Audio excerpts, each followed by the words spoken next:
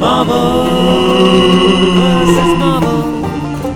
Well, let's, as we do before we get started, take a little look at where in the comic book world, in the publication history of Marvel Comics, Blade kind of comes about. And to do that, we need to take a little look into the history of horror comics, because that's really where this starts. When you're talking vampires, you're talking horror comics. Yep. In previous episodes, we did discuss how the superhero comic died in popularity after the Second World War. Yeah. They burned brightly from the end of the 30s through to 45, and then they absolutely died a death. And in this vacuum, we saw, especially with Marvel, cowboy comics and romance comics come to the forefront. But nothing flourished in those times quite like horror comics did.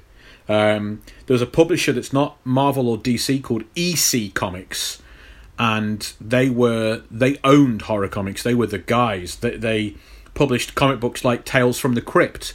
That's where Tales from the Crypt comes from. It comes from EC Comics, and they featured gore, bloodshed, crime, and proper horror stories. There are famous EC comic covers depicting men buried alive, pleading for their lives and banging on a coffin. Actually, if I may interrupt quickly, I think I have a big bumper book of horror comics somewhere that my stepdad got me, and it was just a collection from the 50s all the way to today, from all these different an anthology of horror comics, and my God, there was some really strong stuff even back then.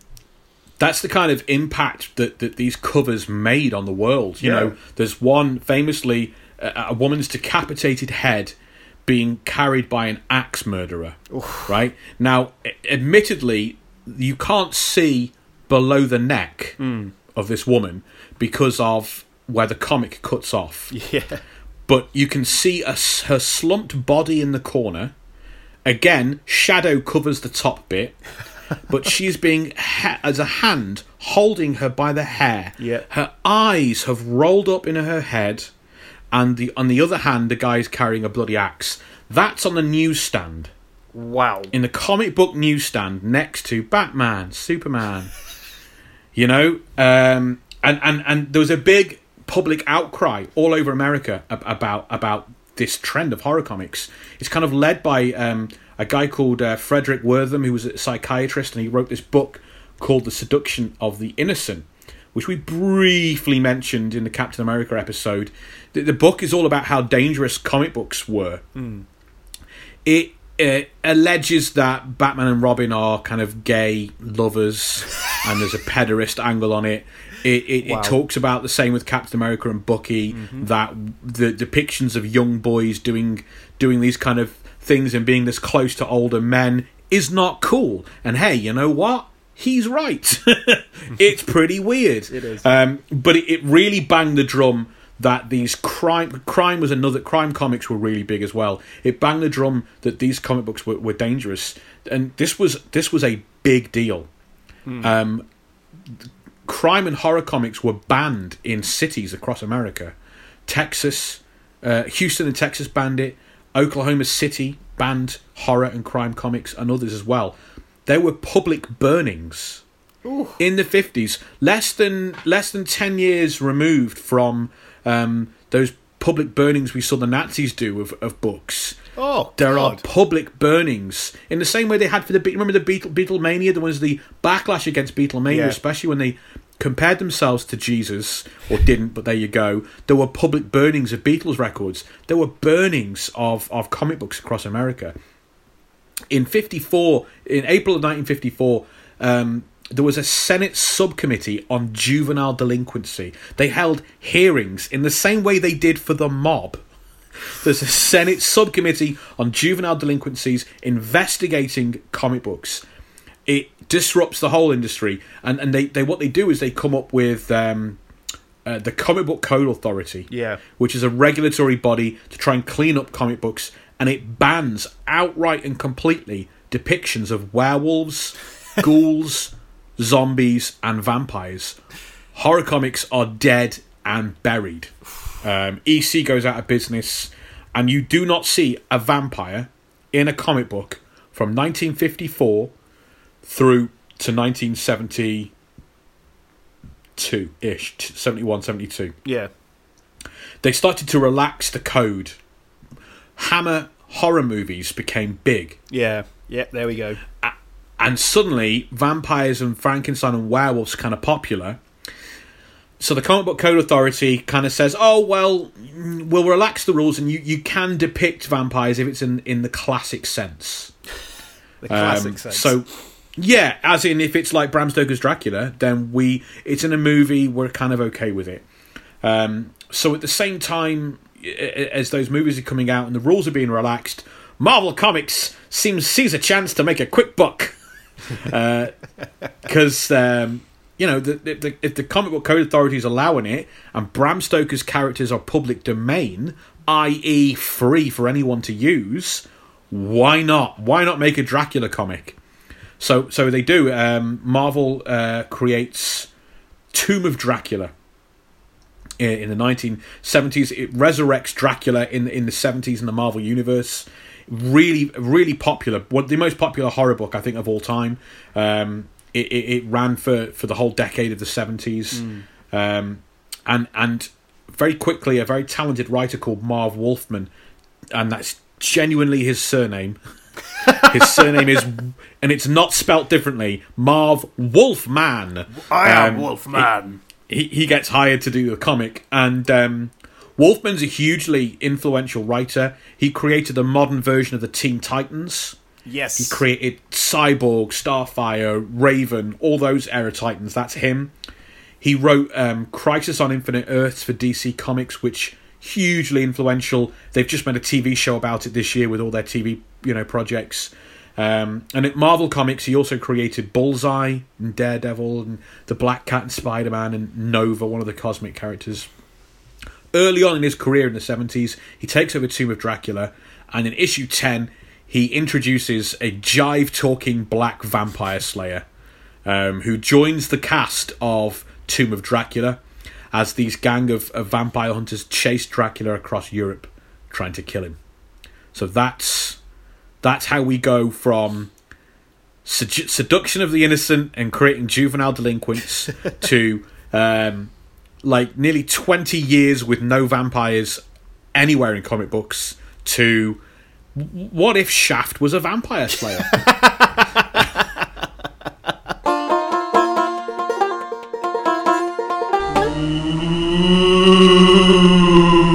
Let's go behind the page now to understand how we got to this insane place where fans online bully a movie, the movie company put it back in the cinema, and it bombs for a second time.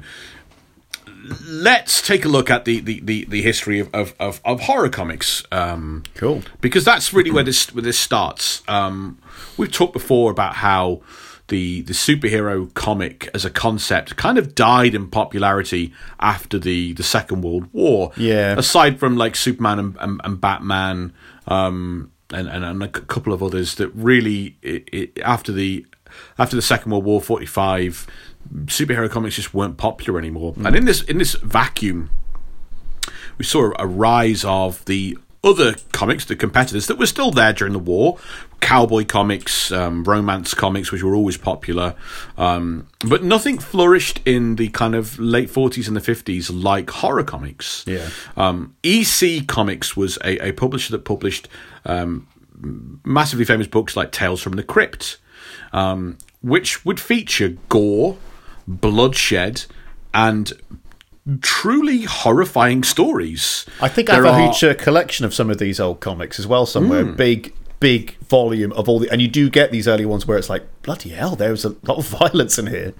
There are very famous covers depicting men being buried alive, screaming for their life. A woman's decapitated head being carried by an axe murderer. So the axe murderer is holding her hair, as the head dangles from the hair, Yes. her eyes rolled up in there. It's gruesome. And these are on newsstands all over America, right next to Mickey Mouse and Superman comics. That there was no regulation of this industry. And that led to a big public outcry over comics. Not just horror comics, but they were certainly the biggest thing that detractors could point at and say, it's a dirty industry, it's a dirty business, right? And this public outcry became led by a psychiatrist called Frederick Wertham, who wrote a book called The Seduction of the Innocent, which was about how dangerous and dirty and corrupting comic books were. Wertham said that all comic books were corrupting the youth of America. He leveled allegations that, like, Batman and Robin was a secret gay coding, and Captain America and Bucky were secret gay lovers, and that's what these books were promoting. They were promoting homosexuality and in some ways pedophilia as well, and violence. But the big baton that he used to bash comics with was horror comics. Now this happens to rock and roll around the same time.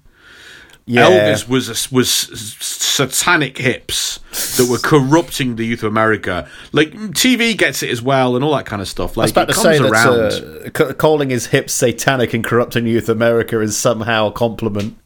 But horror comics were the big deal, were the big thing that could be pointed at in this situation. Christian groups objected on religious grounds to the depictions of the supernatural stories, and they were targeted as being satanic. And that's a very big deal. That would be a very big deal probably anywhere in the 40s and 50s, especially in America, which, you know, we always have to remember when we're in the UK and Europe, that America's relationship to religion is somehow more vehement and stronger when it comes to censorship and things than it is, I think, in Europe.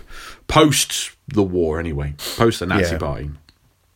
This was like a big deal. Like, there were public burnings of comic books in cities all across America. Oh, boy. Oklahoma City and Houston, Texas banned the sale of crime and horror comics, outlawed EC Comics. You couldn't get a comic book about an FBI agent or a ghost or a vampire. Vampire comics banned. And then in 1954... the Senate subcommittee on juvenile delinquency was put together, and they held hearings, Senate subcommittee hearings investigating comic books. And not all of this is unwarranted. Now, the outrage and the moral panic is a bit crazy to look back at from this era, but I don't think depictions of decapitations and stuff should probably be next to Mickey Mouse comics, and there's no age limit on a kid buying a gruesome story like that. It's not necessarily for me to say, but I think we have, as a sophisticated society, we've realised there should be age limits on other types of media, and there weren't on comic books. The end result of this was the comic book industry creating a self-regulatory body. They were essentially told by the American government, by the result of the Senate subcommittee hearings were, you regulate yourselves or we will regulate you. And no industry, I mean, America in general is not keen on big government getting involved in regulating business. So that's not something that they want to do unless it suits them. And no industry wants to have regulation imposed on them by an outside agency, by a government. So the comic book industry came together, and they all had to pay to create something that was palpable to the American people and to the American government, and that was the Comic Code Authority, a regulatory body that was there to basically clean up the image of comic books as an industry and kind of ensure that people were happy for their kids to go to a newsstand and buy them. And this authority bans the depiction of vampires outright. Werewolves, ghouls, zombies, ghosts, and vampires are banned from comic books. supernatural comics and characters are dead and buried. Horror comics are dead as of 1954. And it took 17 years for these rules to be relaxed with supernatural characters and stories. We get into the 60s and we see a huge rise in the number of supernatural characters in the public eye, in like the mainstream. Like Dracula, Frankenstein, the Mummy, the Werewolf. They're big business in the cinema thanks to the smash hit Hammer horror movies. But those are still not things you want your kids to go and see. You don't want to see Christopher Lee and Bella and all that kind of stuff. There's a lot of, blood and partial nudity and things like that. But at the same time in the 60s, you've got gentle mainstream primetime TV shows like The Munsters, The Addams Family, and Bewitched, all of which are presenting presentations of witches and ghouls and ghosts and zombies and vampires. But they're kind of proving that these supernatural characters can be portrayed in stories for entertainment purposes and not be gruesome, not be satanic, and not turn kids into killers who are obsessed with the devil. And that's a massive help to the comic book cause in this aspect. So in February of 71, the Comic Code Authority, updates their rules and their guidelines, and they lift the ban on vampires and other supernatural characters.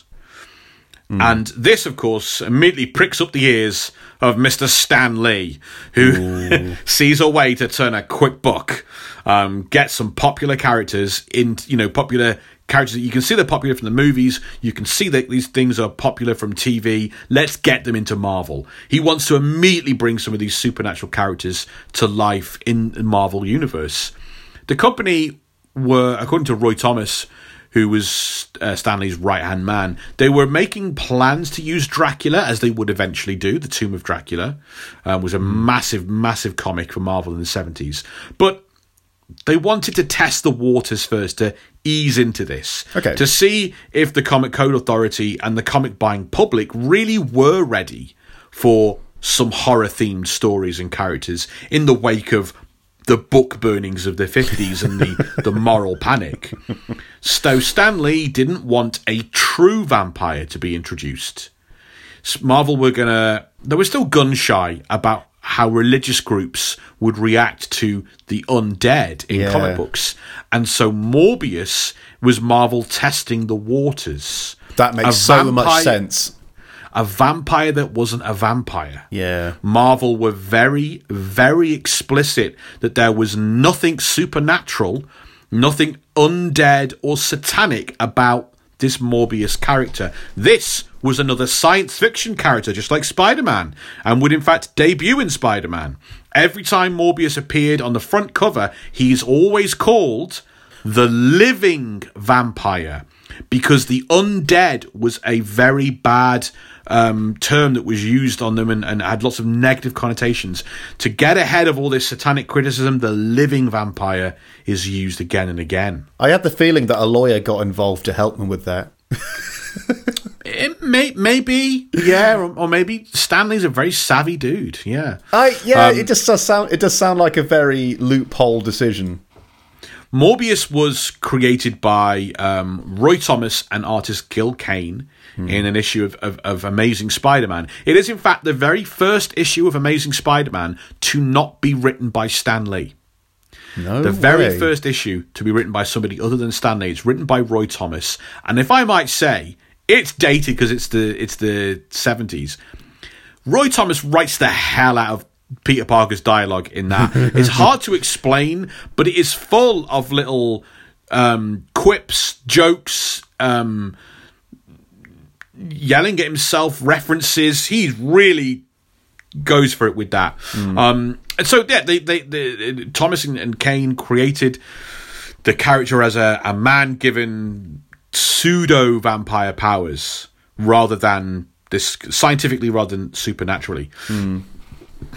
Gil Kane, the artist, based the face and the character's look of Morbius on an actor called Jack Palance. Now, Jack Palance is probably, you might know him. He's from one of the greatest Western movies of all time, Shane, and he's also Curly in City Slickers. He won the Oscar for that at the end of his career, towards the end of his life, in fact. Jack Palance had never played a vampire before. But then 2 years after Morbius was created, Jack Palance played Dracula in an influential TV movie called Bram Stoker's Dracula, which I always thought was a neat bit of... I doubt he ever knew he was the inspiration for the design of Morbius, but then he goes on to play a full vampire, I think just 2 years later. I've only seen Jack Palance in a few things, and he's always got that evil, sinister sheen to him, doesn't he? Not in City Slickers. Not in City Slickers. Okay, I'm thinking more of like in Batman and that. His two big Oscar movies, no. Okay. A sidebar on this TV movie, Bram Stoker's Dracula, that has nothing to do with Morbius, but bear with me. Okay. This is the movie... This TV movie is the very first time that a fictional story comes up with the idea of making Dracula and the real-life Vlad the Impaler the same person. Oh, good. And it's just a TV movie, and it's written and directed by I forget his name now, but it's the creator of Dark Shadows, that vampire soap opera that's terrible and people love, and it heavily influences the Francis Ford Coppola Keanu Reeves Dracula movie. What's your opinion on that Dracula movie? I enjoy it despite things. Yeah, same. It's camp as hell, but I love it. Yeah. So this once this TV movie came out and introduced this idea, Coppola ran with that. Coppola called his movie Bram Stoker's Dracula, just like the TV movie is called. This was the first movie to depict Dracula as having this twisted, tortured love affair and pining for this woman over all these centuries, and now she's resurrected in a new form. That's all there in this TV movie with Jack Palance, and Coppola takes all of that for his movie. Anyway, sidebar over. So Morbius is just he's a villain of the month in the Spider-Man comics, and after several of those appearances, he goes on to star in something called Vampire Tales, which is one of Marvel's black and white horror magazines. Ah, yes, you've mentioned these. The black and white magazines, they're published by something called Curtis Magazines, which is just a subdivision of Marvel. So it's a magazine and not a comic book, which means it doesn't fall under the purview of the Comic Code Authority. That allows the titles to feature stronger content, profanity, partial nudity, graphic violence. That's where Howard the Duck gets his first kind of start as an insane, zany character. Moon Knight as well gets his start in the black and white magazine trades, and they published that like between 73 and 75, and I think Morbius is in pretty much every single Vampire Tales with his own black and white comic book, which can have blood in it. It can have him biting people's throats. It can have some of that going on in there. And after his first kind of Vampire Tales stories, Morbius becomes the star of his own bi-monthly Marvel comic, twice every 2 months, not every month, called Adventure into Fear.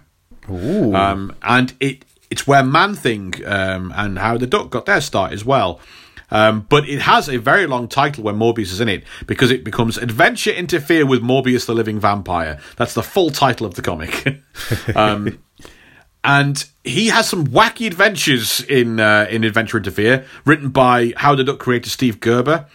So he's in this adult black and white horror magazine, Vampire Tales, and he's also in Adventure into Fear, doing some wacky trans-dimensional stuff at the same time. But 1975, both Vampire Tales and Adventure into Fear both cancelled. And 75 marks the end of Morbius being a leading Marvel character for about 17 odd years, a very long time. He has sporadic appearances throughout the rest of those decades, but Morbius is revived in the 90s, all thanks to Ghost Rider. Yes, that would be a good connection. So the 1980s had seen a rise in popularity again of horror and the supernatural. We think of like Stephen King and Dean Koontz being megastars in the 80s and the 90s. The 80s cinema was packed with everything from Hellraiser to The Lost Boys to Ghost Rider, you know, family, pure horror, and then supernatural horror themes and characters being used as more action adventure rather than horror. And as we discussed before, this has led to a huge resurgence and the launch of a brand new Ghost Rider character, Danny Ketch. And this Ghost Rider is much more tied to the more modern, urban, supernatural Hellraiser, Stephen King horror than that was very popular at the time. Yeah. Ghost Rider becomes one of Marvel's top, most popular characters alongside Wolverine and Punisher. He is spun off into cartoons and video games and toys. And on the back of Ghost Rider's popularity, Marvel decided to launch a whole new line, like half a dozen new supernatural horror-themed comic books. They're all going to be in the same like division. They would all cross over and have their own adventures together and stuff. And this special little section of the Marvel Universe, this imprint, was called the Midnight Suns. Ah. The big R from Will there. You're thinking of a video game, aren't you? Yeah, because it's now available for pre-purchase. The other day it's announced, but I'm not bothering that till October when it comes out. But I'm looking forward to that game. That game's spelt differently for some reason. It's spelt Midnight Suns SUN. But I don't mind. So Marvel put all their supernatural characters together under this same banner, this same imprint. So you had all these separate comic books with all these separate supernatural horror-themed characters doing their adventures, but all driving towards the same story. And then every now and then the characters would come together, form a team called the Midnight Suns, and have a big crossover event, just like the MCU. So Ghost Rider and Johnny Blaze are in it, the two Ghost Riders essentially, along with Doctor Strange, some characters from the Tomb of Dracula, including Blade, and Morbius is there as well as a big part of that. And Morbius gets this big resurgence and this complete retooling. 1992, we get the second Morbius series is launched, returning Morbius to his status as like a main character, but he's completely retooled with a stronger connection to supernatural and horror. He actually becomes a supernatural character for the first time. He gets fitted out with this very 90s all leather goth inspired outfit with straps and buckles on it. He stops being a villain and becomes a hero for the first time. It's kind of discovered that he had this insanity for every other time we've seen him, which drove him to be a monster, to be a villain. And now he's lost that, and he's kind of being himself for the first time. And he receives a brand new set of powers, and he sets out to kind of stalk the streets of New York as an urban vigilante anti-hero that drinks the blood of bad guys and killers and stuff. And this series would only last 3 or 4 years, which is a pretty good period of time, really, in comic books. And it leaves an indelible mark on comic book fans. Morbius is still fondly thought of from this era, where he is this kind of modern horror character with a supernatural bent rather than just a scientific thing, sci-fi thing. He becomes way more of a monster of the month for Spidey to beat up. He becomes a much more fleshed out, sophisticated, modern Marvel anti-hero. Well, before we leap into the movie itself and press play, it's worth taking a look at the history of this character, who, Will, is really unique for a couple of reasons. I mean, first of all, he's a jigsaw character, which we'll get to. Nobody sat down on day one and went, I have fully conceived this character wholly and originally. That didn't happen. Okay. He's also, I mean, he's not created by Stan Lee. Ooh. Let's just have a quick think about the movies. The only other non-Stan Lee character who's fronted a movie that we've looked at on our journey has been Blade. So that's another little similarity there. And of course, they're both supernatural characters as well, and they do have a history which I don't think we'll have time to cover in this one. But yes, this is not a Stan Lee creation, which makes it a standout in the ones we look at. Oh, of course, Guardians of the Galaxy. Guardians of the Galaxy wasn't a Stan Lee creation. That's another one. Okay. You know what? You crank out 17, 18 of these, you start to forget where you've been. He's also not a New York, Manhattan-based hero character, which is what we get. All the Marvel classics in the 60s were all Manhattan-based. You know, every member of the Avengers, and then them all as a team. And yes, Thor goes to Asgard, but generally, to begin with, he's Dr. Donald Blake, Manhattan Doctor. And this is one who, instead of you could always say, haven't you got any characters that aren't based in New York? And Stan would say, yes, he's based in the mystical city of Asgard. That's not what we meant, Stan. Is there any other city in America you can base a character? And Ghost Rider is very much that kind of character. He is not. He's West Coast. Yeah. He's darts around, I think, the Mid-South, and then he's all West Coast. A hell of a lot in California.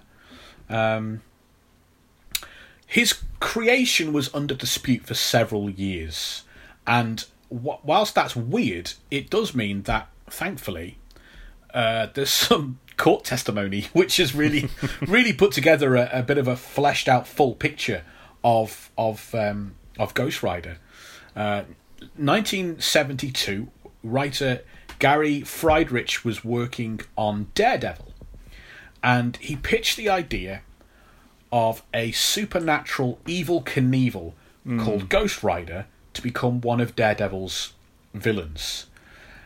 He was working on an already established Daredevil supervillain called Stuntmaster, who is a stunt riding motorcycle villain, and he thought he basically sort of sat Roy Thomas down, who was the editor of Daredevil at the time, and said, "This is terrible, but what if we set his head on fire and he was called Ghost Rider, and this is what he'd be." Friedrich had been inspired by motorcycle movies like The Wild One and Easy Rider as well, and had spent time in California, where the motorcycle scene was really vibrant in the late 60s and the early 70s. And he kind of took that and ended up as kind of a hippie in the village in New York, writing all these comic books. And in 1971, he created a black and white horror comic for a small publisher that was called Hell Rider. And it was about a disenfranchised Vietnam War veteran with terrifying powers who rode a motorcycle and shot flames from the motorcycle to burn alive the bad guys, which is kind of, the horror comics were very much about murdering and dismembering, gang members and stuff. Exactly. 71 is also the same year that Evel Knievel is kind of probably at the height of his popularity. The biopic is it a biopic because he made it? The movie about him that he pretty much made came out, and he sets world records for jumping the most amount of cars ever, and he sells out football stadiums, like proper tens of thousands of seat football arenas, stadiums, to come and see Evel Knievel. So Friedrich combined some of the ideas from Hell Rider with Evel Knievel and with the growing popularity of Marvel's supernatural characters. Go back and check out the Blade episode for the kind of the brief history of horror comics in America and what happened when Marvel found a way to sanitize these supernatural characters to get them approved by the Comics Code Authority. The early 70s, they're starting to see a lot of success with that. he puts that all together to create this character, Ghost Rider. Friedrich's very close friends with Roy Thomas, who had become Stan Lee's right-hand man. We talked about him in Age of Ultron.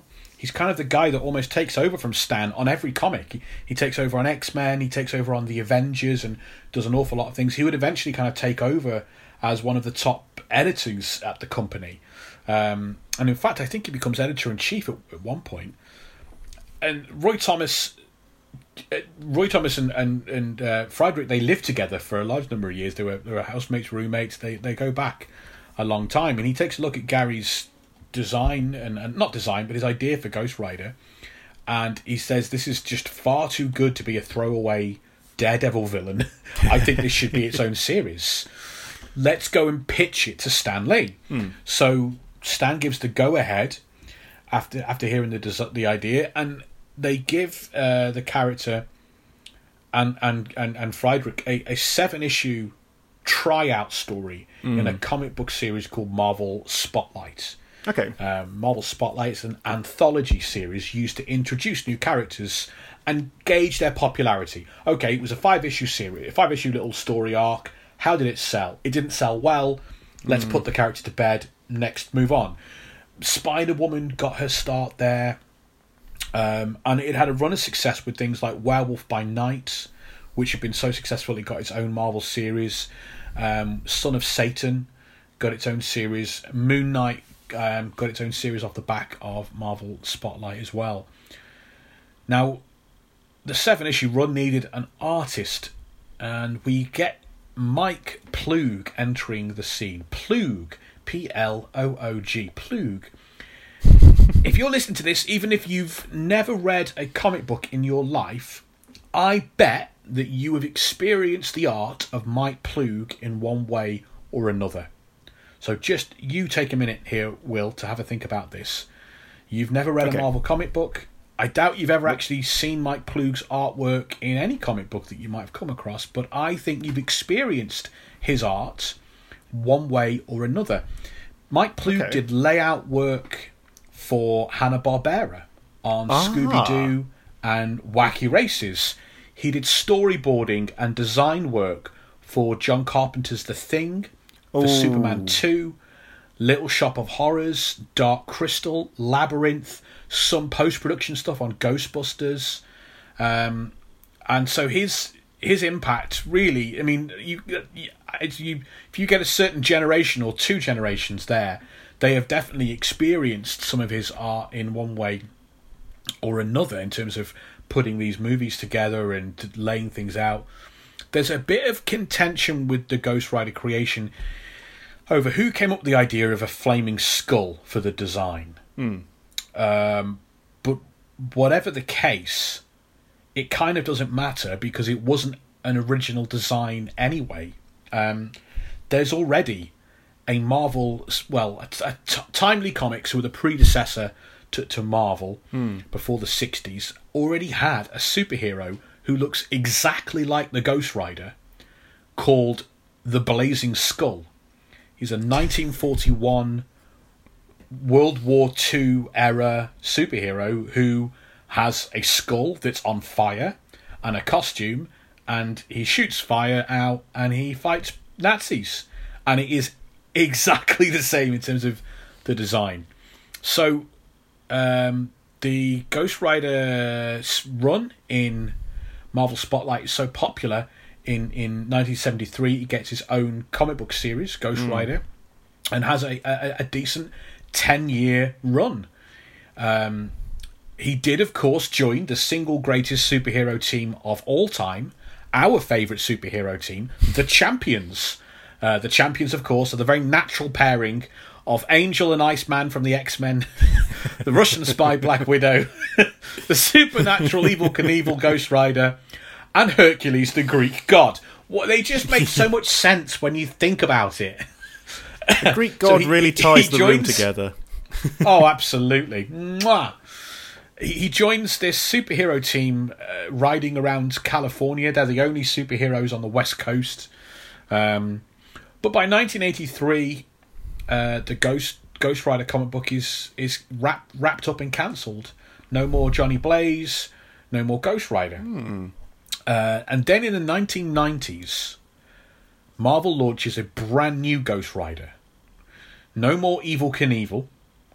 No more Stunt Rider. No more Harley Davidsons. This new Ghost Rider drives a bike more in line with the souped-up, high-tech 90s motorcycles, the Suzukis, the Yamahas, the Kawasaki's. They were all the rage at that time. I live in a medium-sized town. We had two of those, Japanese motorbike shops. Where it was in the 90s, man. That was a really, really deeply popular kind of thing. In many the same way, I guess, that kind of the Harley Davidson style bikes probably were the Easy Rider style bikes were, I guess, in the 70s. This 90s Ghost Rider, man, he's a huge hit. He comes around during the 90s comic book boom. He sells millions of copies. He hits at the perfect time when Marvel are realising there's this collector boom that gestated with the Death of Superman comic book series, where idiots thought that they could buy lots of copies of a comic book and it would be worth something in the future. Which makes sense if it was Action Comics #1 or whatever, because they didn't print many of them. but this is when DC are printing millions.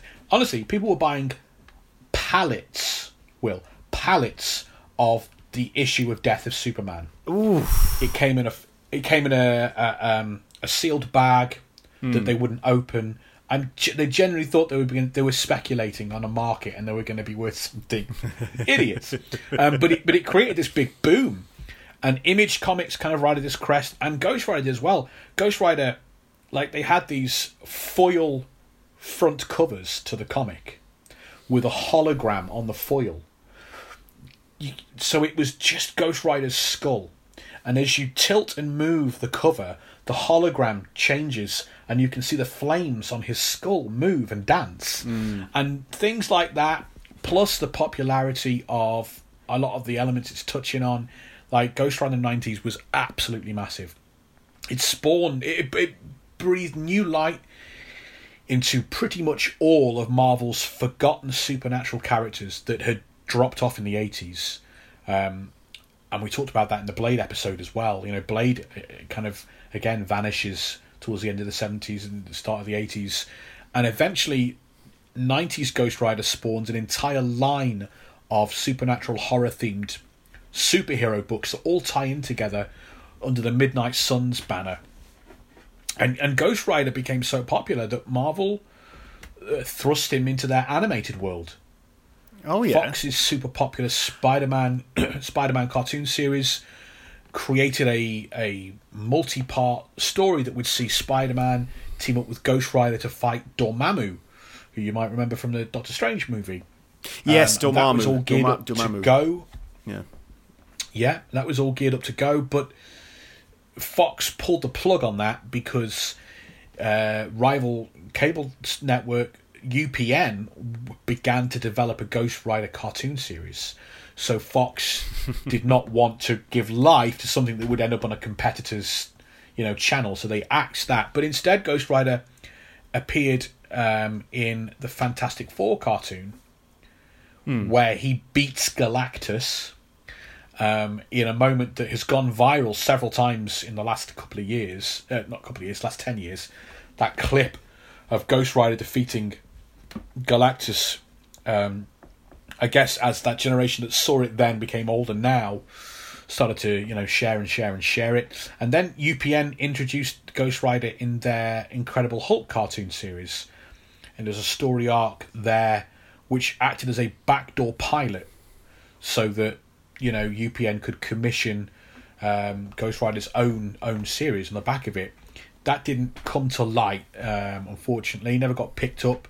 And similarly, mid-90s Ghost Rider video game was virtually completed. But then the video game company making it went out of business or stopped making video games or or something like that. He made a handful of cameos in Marvel video games in the 90s, but he never... some of those games where you can bring on a character to assist you in a side-scroller. I was about to say, I haven't seen him in a Lego game yet. I'm gonna have a quick search now, see if I can find him. But I mean, this was the 90s. I can tell you, Will. You don't have to look for it. I've done my research. You don't have to look for it yourself. But he's in the. If you want to go beyond this movie, which we're not supposed to do, he does turn up in the Ultimate Alliance video games as playable characters. And the first thing that happened though is he gets a video game as a direct sequel to this movie. Oh, and it features a cutscene story by Garth Ennis. Oh. And it features Blade as a playable character for the first time.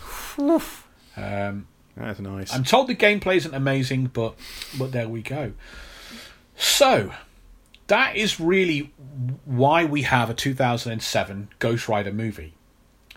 It's mainly because of the 90s version of Ghost Rider, who is not Johnny Blaze. But that character wouldn't have come about without Johnny Blaze, who wouldn't have come about without Hell Rider, who wouldn't have come about... We've got more to do. When I say that Ghost Rider is a jigsaw character made of all these different pieces, a flaming skull from a different character, and elements of Hell Rider... we're not going to do it right now, but as we get into it, his name is not even his name. Oh, I was going to say, when you said he's a Jigsaw character, I thought you meant he's like Jigsaw from Saw, because he has a scary white face and is constantly on a bike. Boom. But no.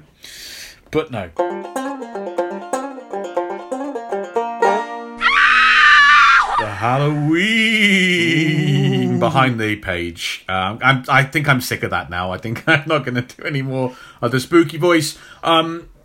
So there's some interesting backstory on Man-Thing and how he's conceived in the 1970s and comes forward.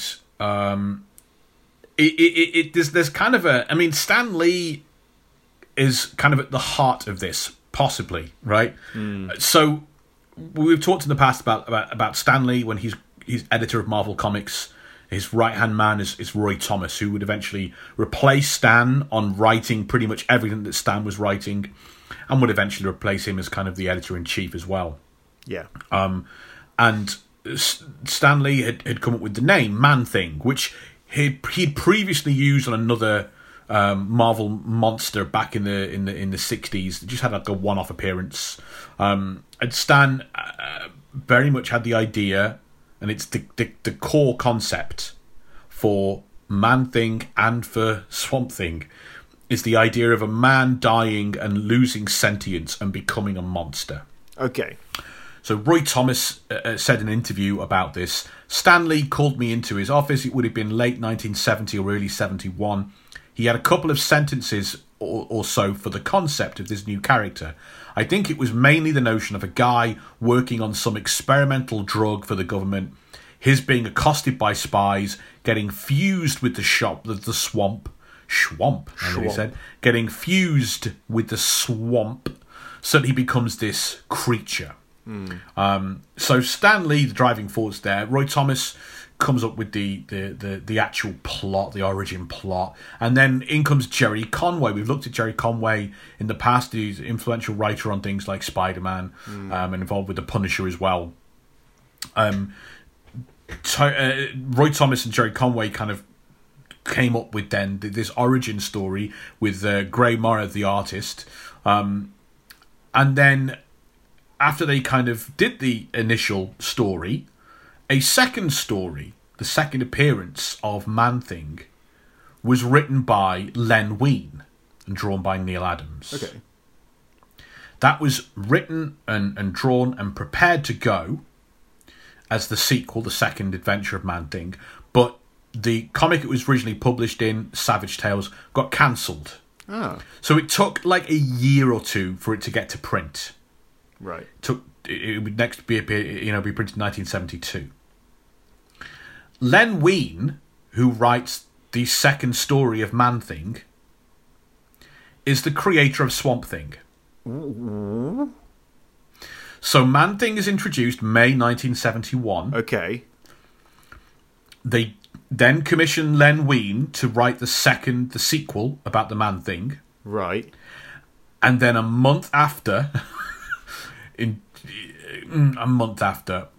July 1971, Swamp Thing debuts, written by Len Wein. Oh, wow. So, yeah. That feels like a conflict of interest. Yeah. Yeah. So Roy Thomas again spoke up. Oh, FYI, Jerry Conway and Len Wein Yes. are roommates at the time. Ah, okay. Living in the same flat and working for rival companies, sort of. Oh, God. So, Roy Thomas interviewed about this particularly bizarre sequence of events, and he said, Jerry and I thought that unconsciously or not, the origin in Swamp Thing #1 was too similar to the origin of Man-Thing a year and a half earlier. There was vague talk a year and a half earlier. What's he talking about there? I'm not sure what he's talking about there. There was vague talk at the time around Marvel of legal action, but it was never really pursued. I don't know if any letters ever changed hands between Marvel and DC, legal letters he means. We weren't happy with the situation over the Swamp Thing #1 origin. We figured it an accident. Okay. To just take you, what we've talked about is the origin of Man-Thing. Yeah. As a scientist working on a serum for the government, attacked by spies, and the serum fuses him with the swamp when he gets into a life or death disaster. Yeah. That's the exact origin of Swamp Thing. Yeah. And Man-Thing. There's literally no it's difference. The exact. There's no difference. I'm saying it's not just a case of their swamp monsters with Thing. It's the whole origin of a scientist preparing a serum, spies, takes the serum, fused with the Thing. It's exactly the same. And Len Wein knew this and lived with the guy that came with the one who was commissioned to write the second story. And he was playing both sides. Yeah. I don't know what he was doing. Jerry was rooming with Len at the time, Roy Thomas says, and we tried to talk to him. He tried to talk him into changing the Swamp Thing origin, but Len didn't see the similarities. It goes a bit further than this, though, because no legal action was taken, which is really, really bizarre, really strange. But perhaps an explanation for this is that both swamp monsters really closely resemble another comic book swamp monster that made his first appearance in 1942. Hillman Periodicals, the 1940s, had a series called Air Fighter Comics. And in issue 3, we were introduced to the Heap. So, Baron Erich von Emmelmann, a World War I German flying ace, who was shot down in 1918 over a Polish swamp. And he dies slowly, and through the decades his body decayed, but his mind, his spirit, his consciousness, his will to live on was so strong, he intermingled with the vegetation in the swamp around him, becoming one with the swamp marshland until it eventually arose from the muck during the early years of World War II as this swamp monster known as the Heap. Swamp Mensch.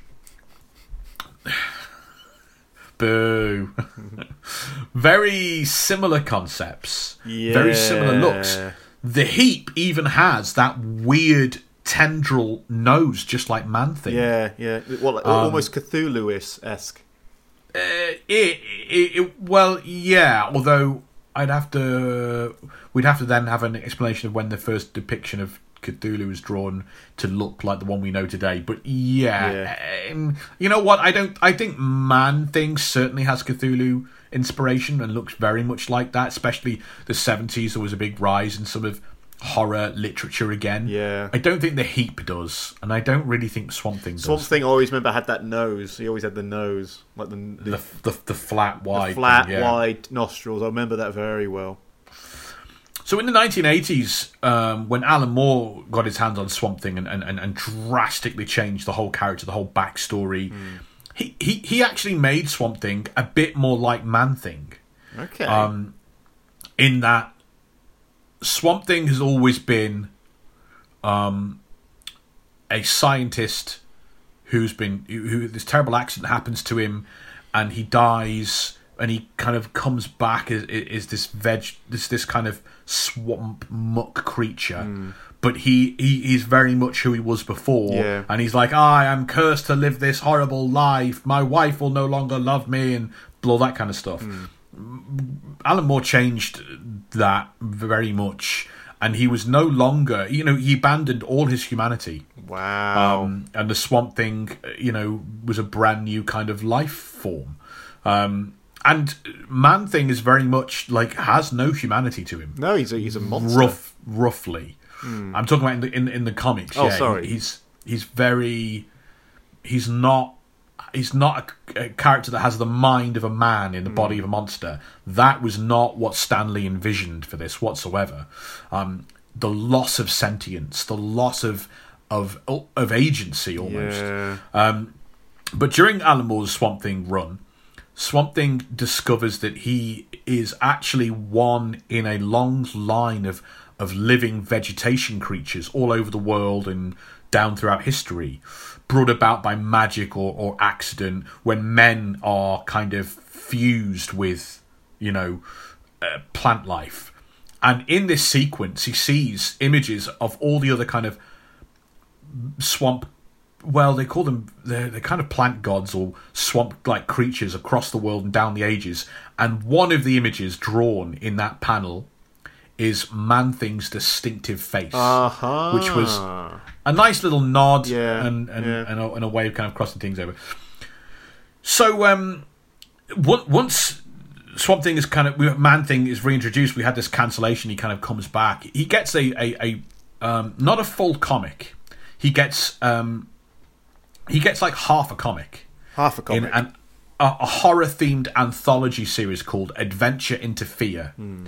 It would have 10 pages of Man Thing and then 1 or 2 backup stories or other horror themed stories in the back. It might be another 10-page story, or it was probably a 5-page and another 5-page story. But Man Thing kind of always got the front cover. And it was Adventure into Fear with the Man Thing. Steve Gerber, who you'll remember from our Howard the Duck episode, who is the incredibly visionary writer behind Howard the Duck. Yeah. Steve Gerber would become Man Thing's signature writer very, very quickly.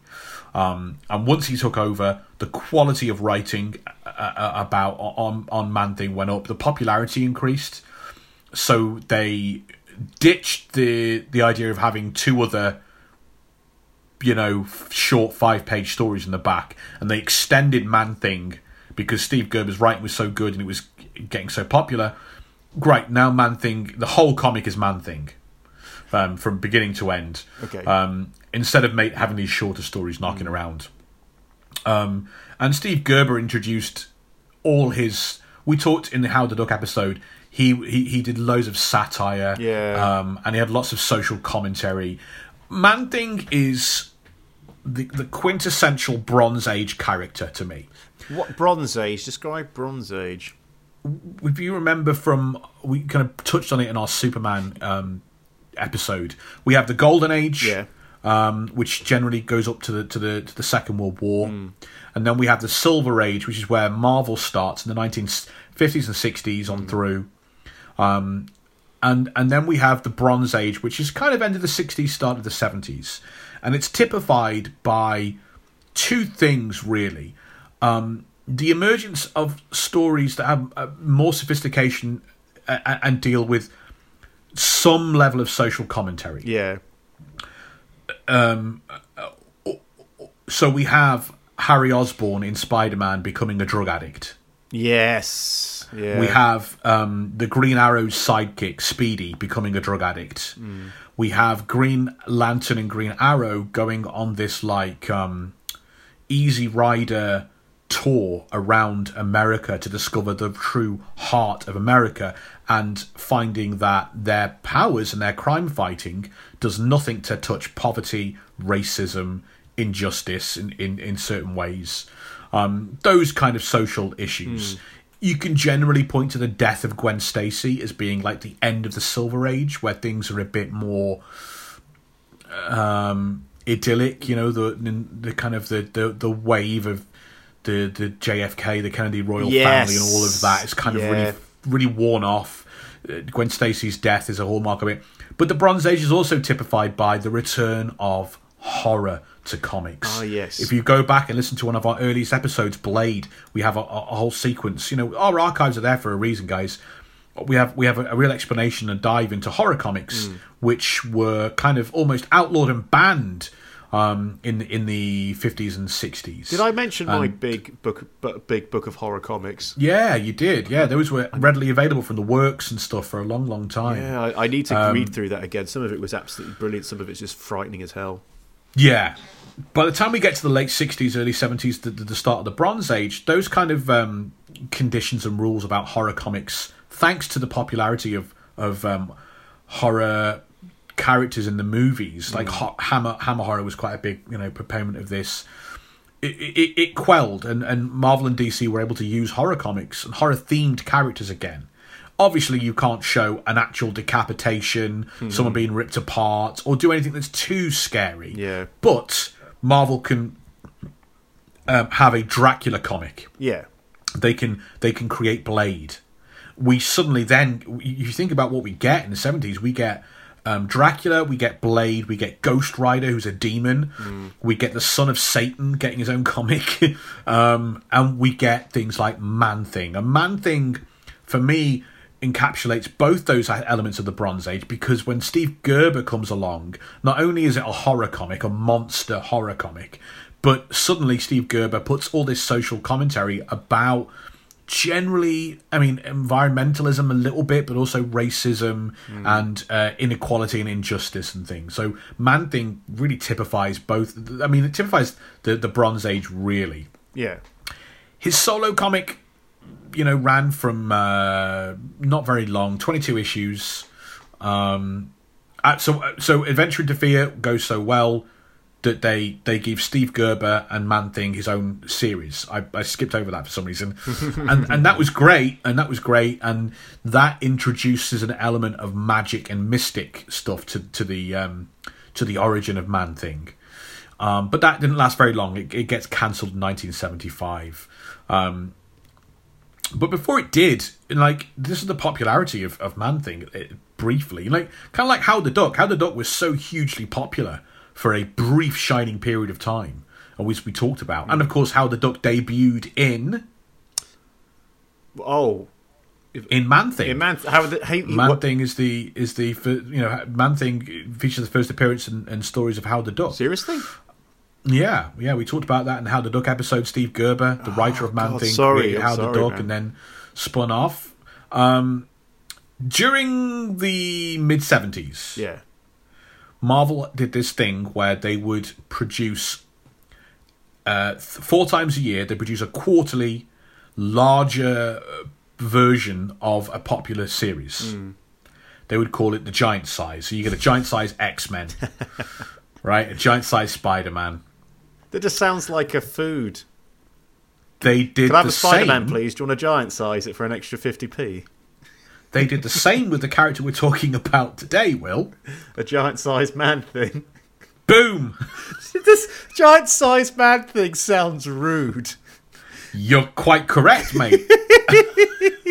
It has become a long-running joke in the comic book community for many, many years. Giant-sized Man-Thing. Giant-sized Man-Thing was a comic that Marvel... was kind of more of a magazine, really. Yeah. That featured the reprints of black and white reprints of 60s and 50s horror kind of monster comics with Howard the Duck in there as well. After a while, Man-Thing is cancelled. After he's cancelled in 75. He becomes more of like this great background character in the Marvel universe. And he does get... they try again with another series, and it doesn't last very long, like 12 issues that time. And he gets some limited series along the way. But he becomes, if you remember from our Nick Fury episode... And listen, guys, there's a reason the weird, wild, and wacky episodes are all connected. Yeah. which they are. Howard the Duck, Man-Thing, Nick Fury. Nick Fury, as I said, they had some stabs and some great stabs at him being a main character, a protagonist in a story, in a comic book series. But then it doesn't progress, and for the majority of Nick Fury's existence, he's this awesome background character that adds incredible shading to the Marvel universe that can be brought in whenever the Avengers, need to be told the government isn't happy with you, or when the mutant problem gets so big the government get involved. Well, here comes Nick Fury and the helicarrier, or when you want to do a big spy story. Man-Thing becomes kind of a bit similar, really. He's a big part of the Marvel world, used very sparingly. Yeah. But not a character that has his own comic, really, for any significant period of time. He appears in other stories, and he's a guest appears and stuff.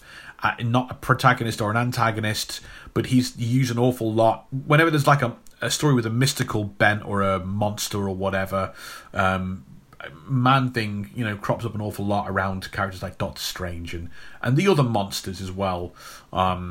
Including the Legion of Monsters, which we will get to as we go through. But yeah, he is never one to be spun off into a cartoon series or get really an action figure line or anything like that. Really, none of the monster themed characters did. And this is really this movie is his first time that he's venturing out of the swamp.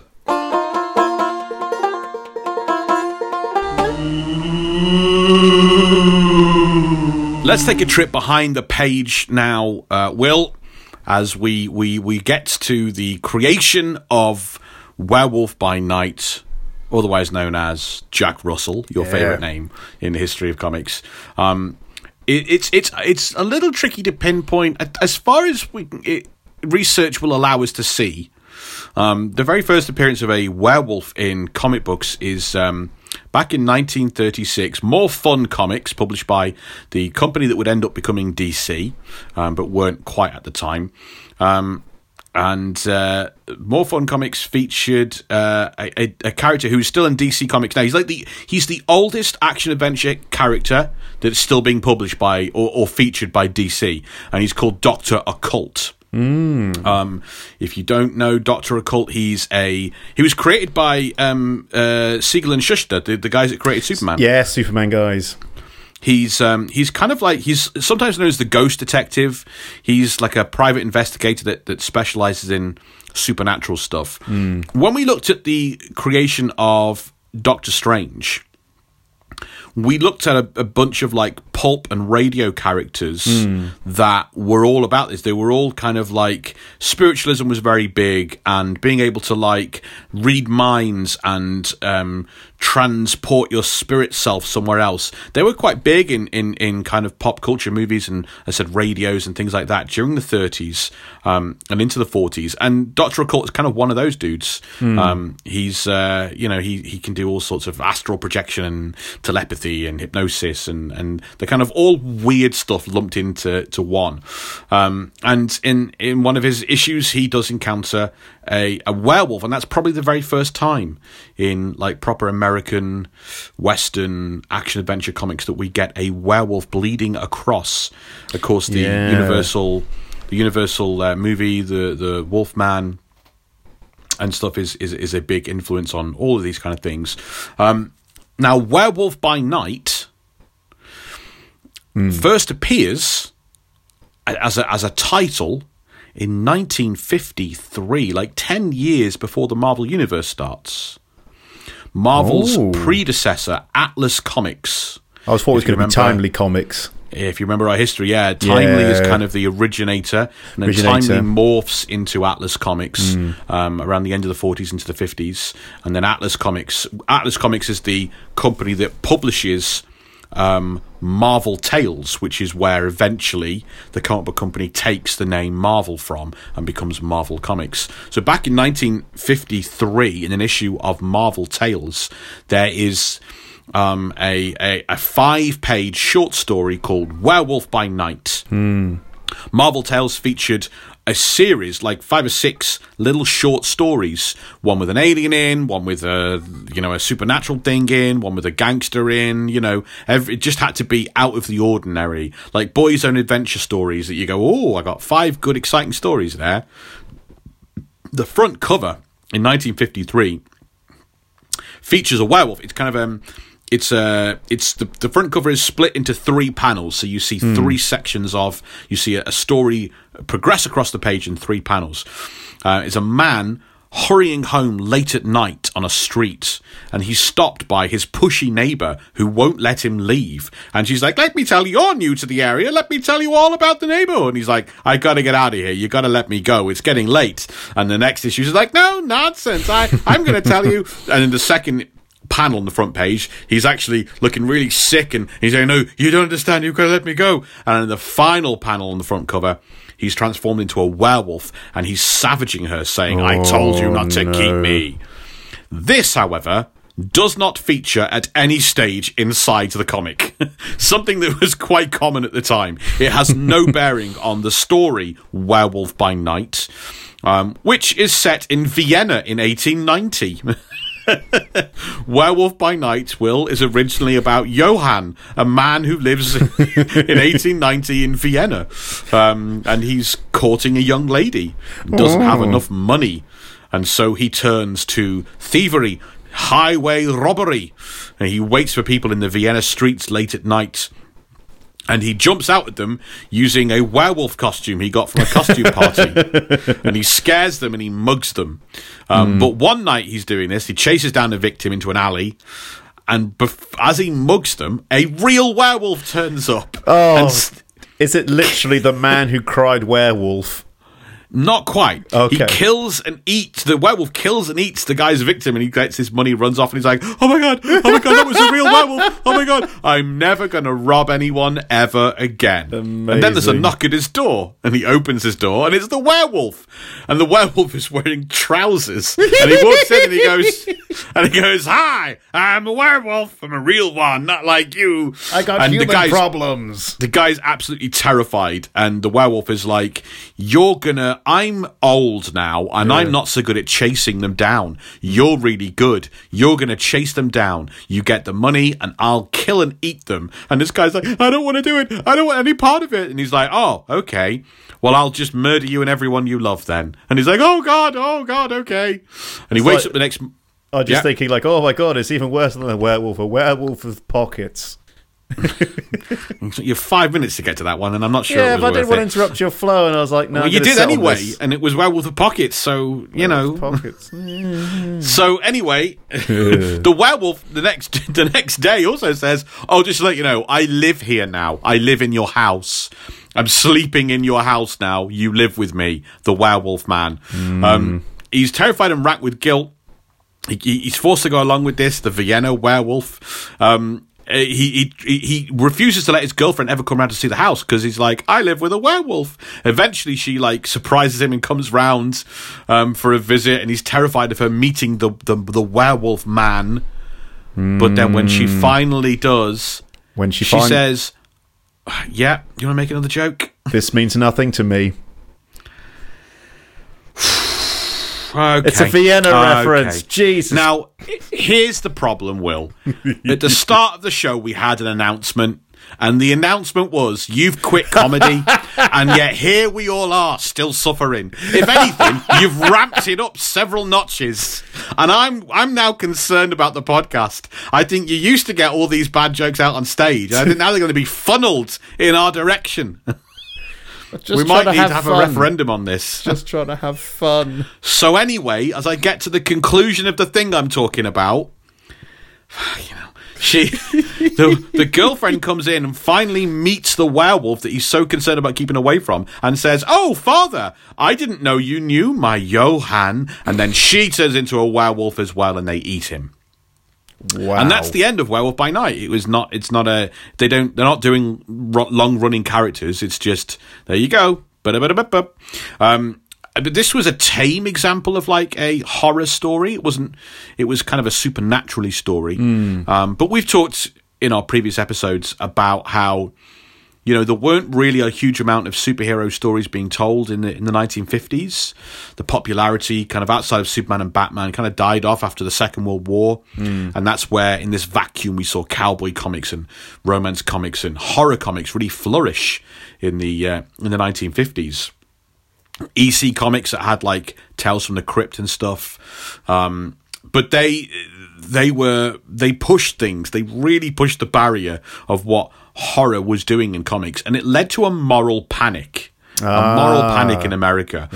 That these horrifying comics, not that one we just talked about, but some of them were really horrifying, like famous front covers depicting like people buried alive screaming for their life and dying, and a woman's decapitated head being carried around by an axe murderer, and they're on newsstands all over America, right next to like Mickey Mouse and Superman comics, and there's no law. Anyone could just buy them. There's no age restriction.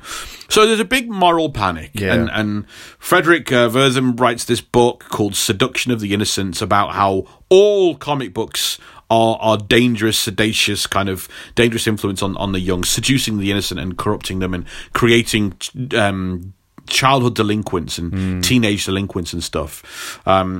And that was a big deal. Like he really whipped up.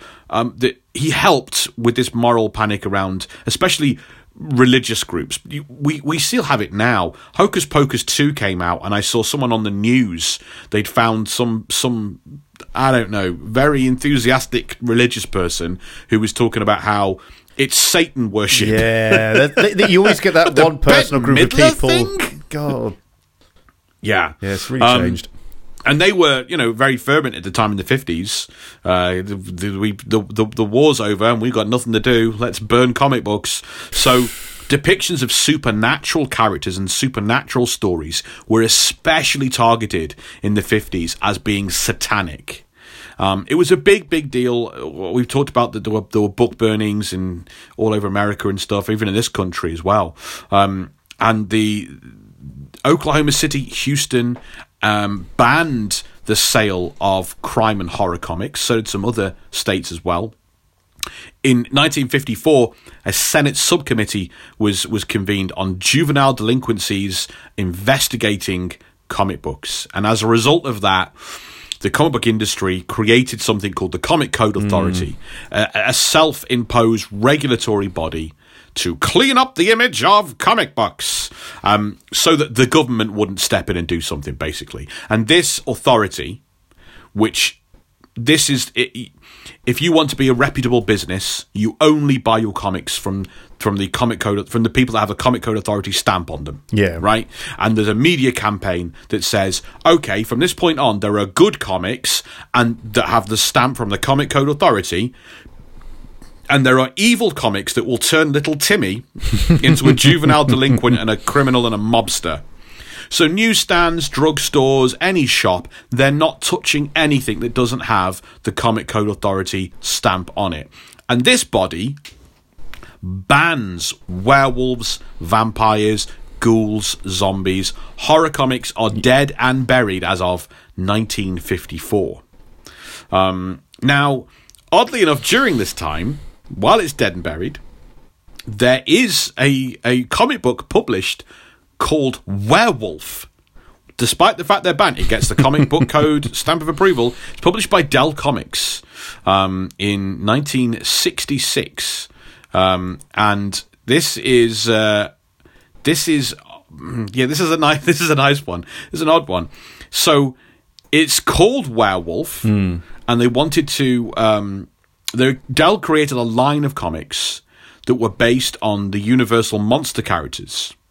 So there was a Dracula comic, there was a Frankenstein's monster comic, and then there's a werewolf comic. They originally tried to call it Wolfman, but that was a copyrighted name. But the star of the 1966 comic Werewolf is not a werewolf. Okay. He's just a deranged secret agent. Let me introduce you to Air Force pilot Major Wiley Wolf, But how does this story about werewolves get even more ridiculous? Jeez. Major Wiley Wolf crashes his aircraft at the Arctic Circle, bumps his head, gets amnesia, goes feral, and lives with a group of wolves for a while. His favourite wolf he names Thor and becomes his constant companion.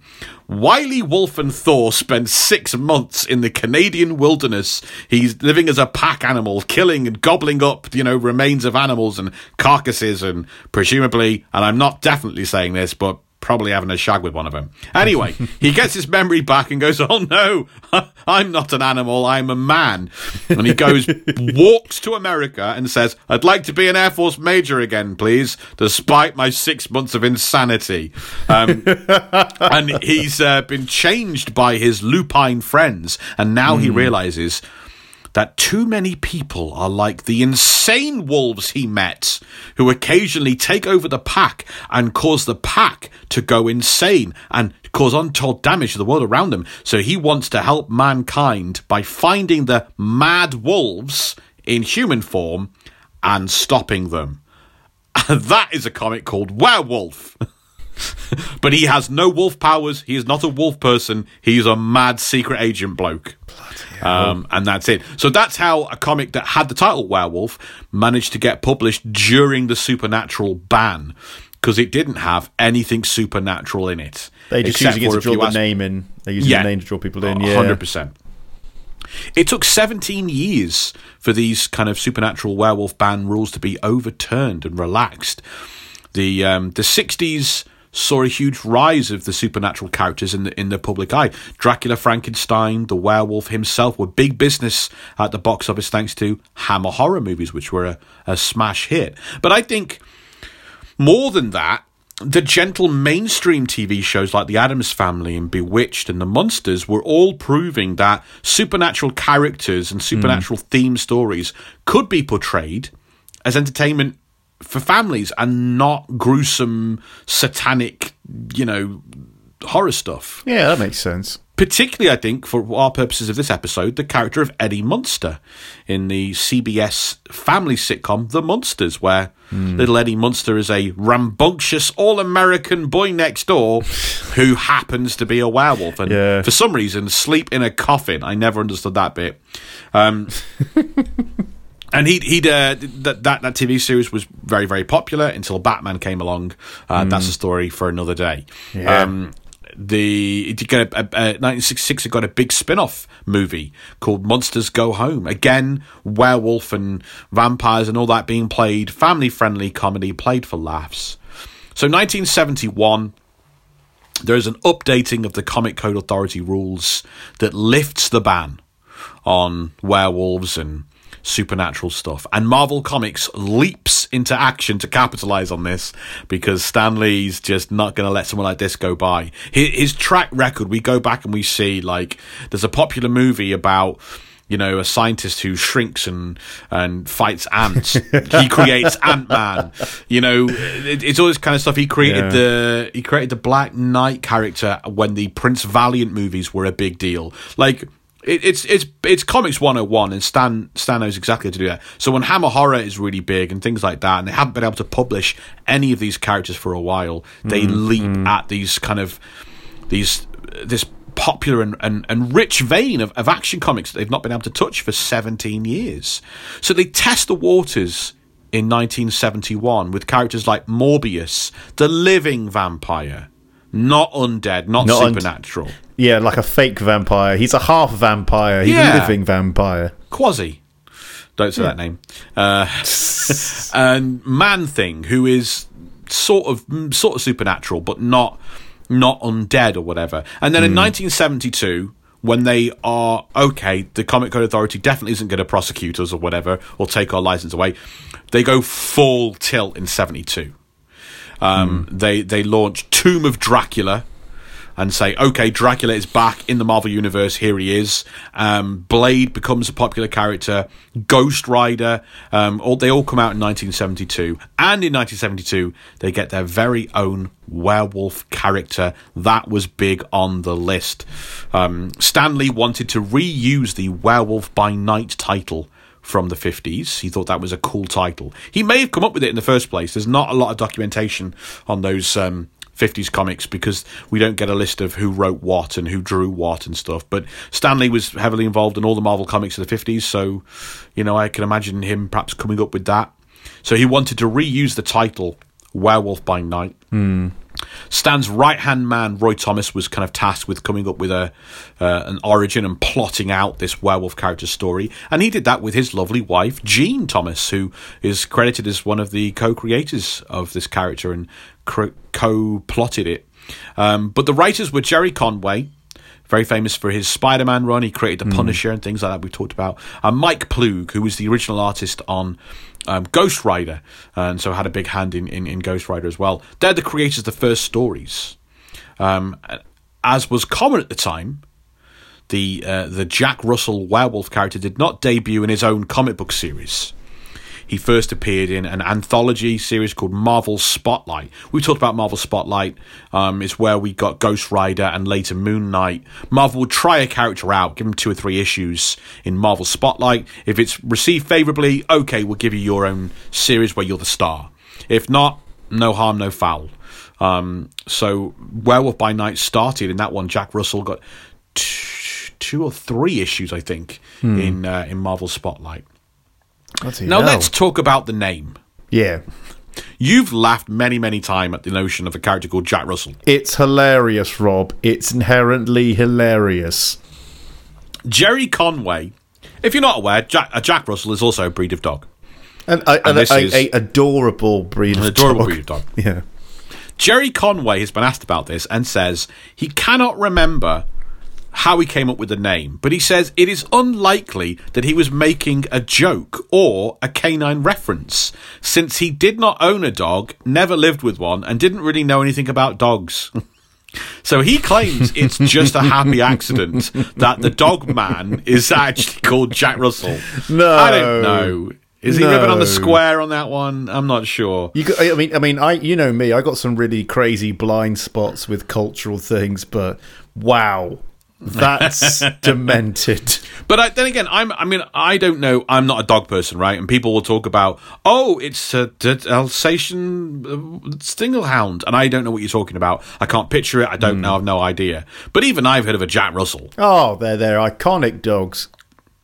So after his test run in Marvel's Spotlight, the character was popular enough to graduate to his own series in September of 1972 called Werewolf by Night. They still felt that was a very strong title. They liked it, and it was kind of like, I'm a regular kid by day, but I'm a werewolf by night. That's kind of because he's an 18-year-old is our eponymous werewolf character. Jerry Conway described writing on this series as a lot of fun because he really enjoyed the horror genre. He said it made a refreshing change from the superhero stories that were had become the staple of mainstream comics for many years. Werewolf by Night lasted until 1977. It's a good run in the 70s for not a major character. 44 issues. And he also had some special spin-offs, I think. There was a giant-sized werewolf comic at one point, or a giant-sized creatures. Jack Russell became kind of dormant for most of the 1980s. To be fair, a fair few of those 70s supernatural characters, we saw it with Ghost Rider as well, kind of drop off the face of the earth in the 80s. It's not until the resurgence of your Stephen King horror and your Clive Barker horror that you get these, and horror becomes kind of cool again, late 80s, early 90s, Hellraiser and all that kind of stuff. When we see a resurgence of horror characters, supernatural characters. And in the 90s, when Morbius was a red-hot character for Marvel in the early 90s, Jack Russell, Werewolf by Night, became a regular kind of co-star, supporting character in that character. And he became kind of a supporting character throughout the Marvel Universe from the 90s onwards. He's appeared sporadically, occasionally getting, a short-lived revival or a one-off comic here and there, but really nothing major. I think probably nothing major until this special TV show. Thanks for joining us as we revisit some of our favourite moments from Marvel vs. Marvel. Don't forget, our full-length episodes are jam-packed with hours of Marvel trivia, behind the page, behind the scenes, and comic book Marvel history.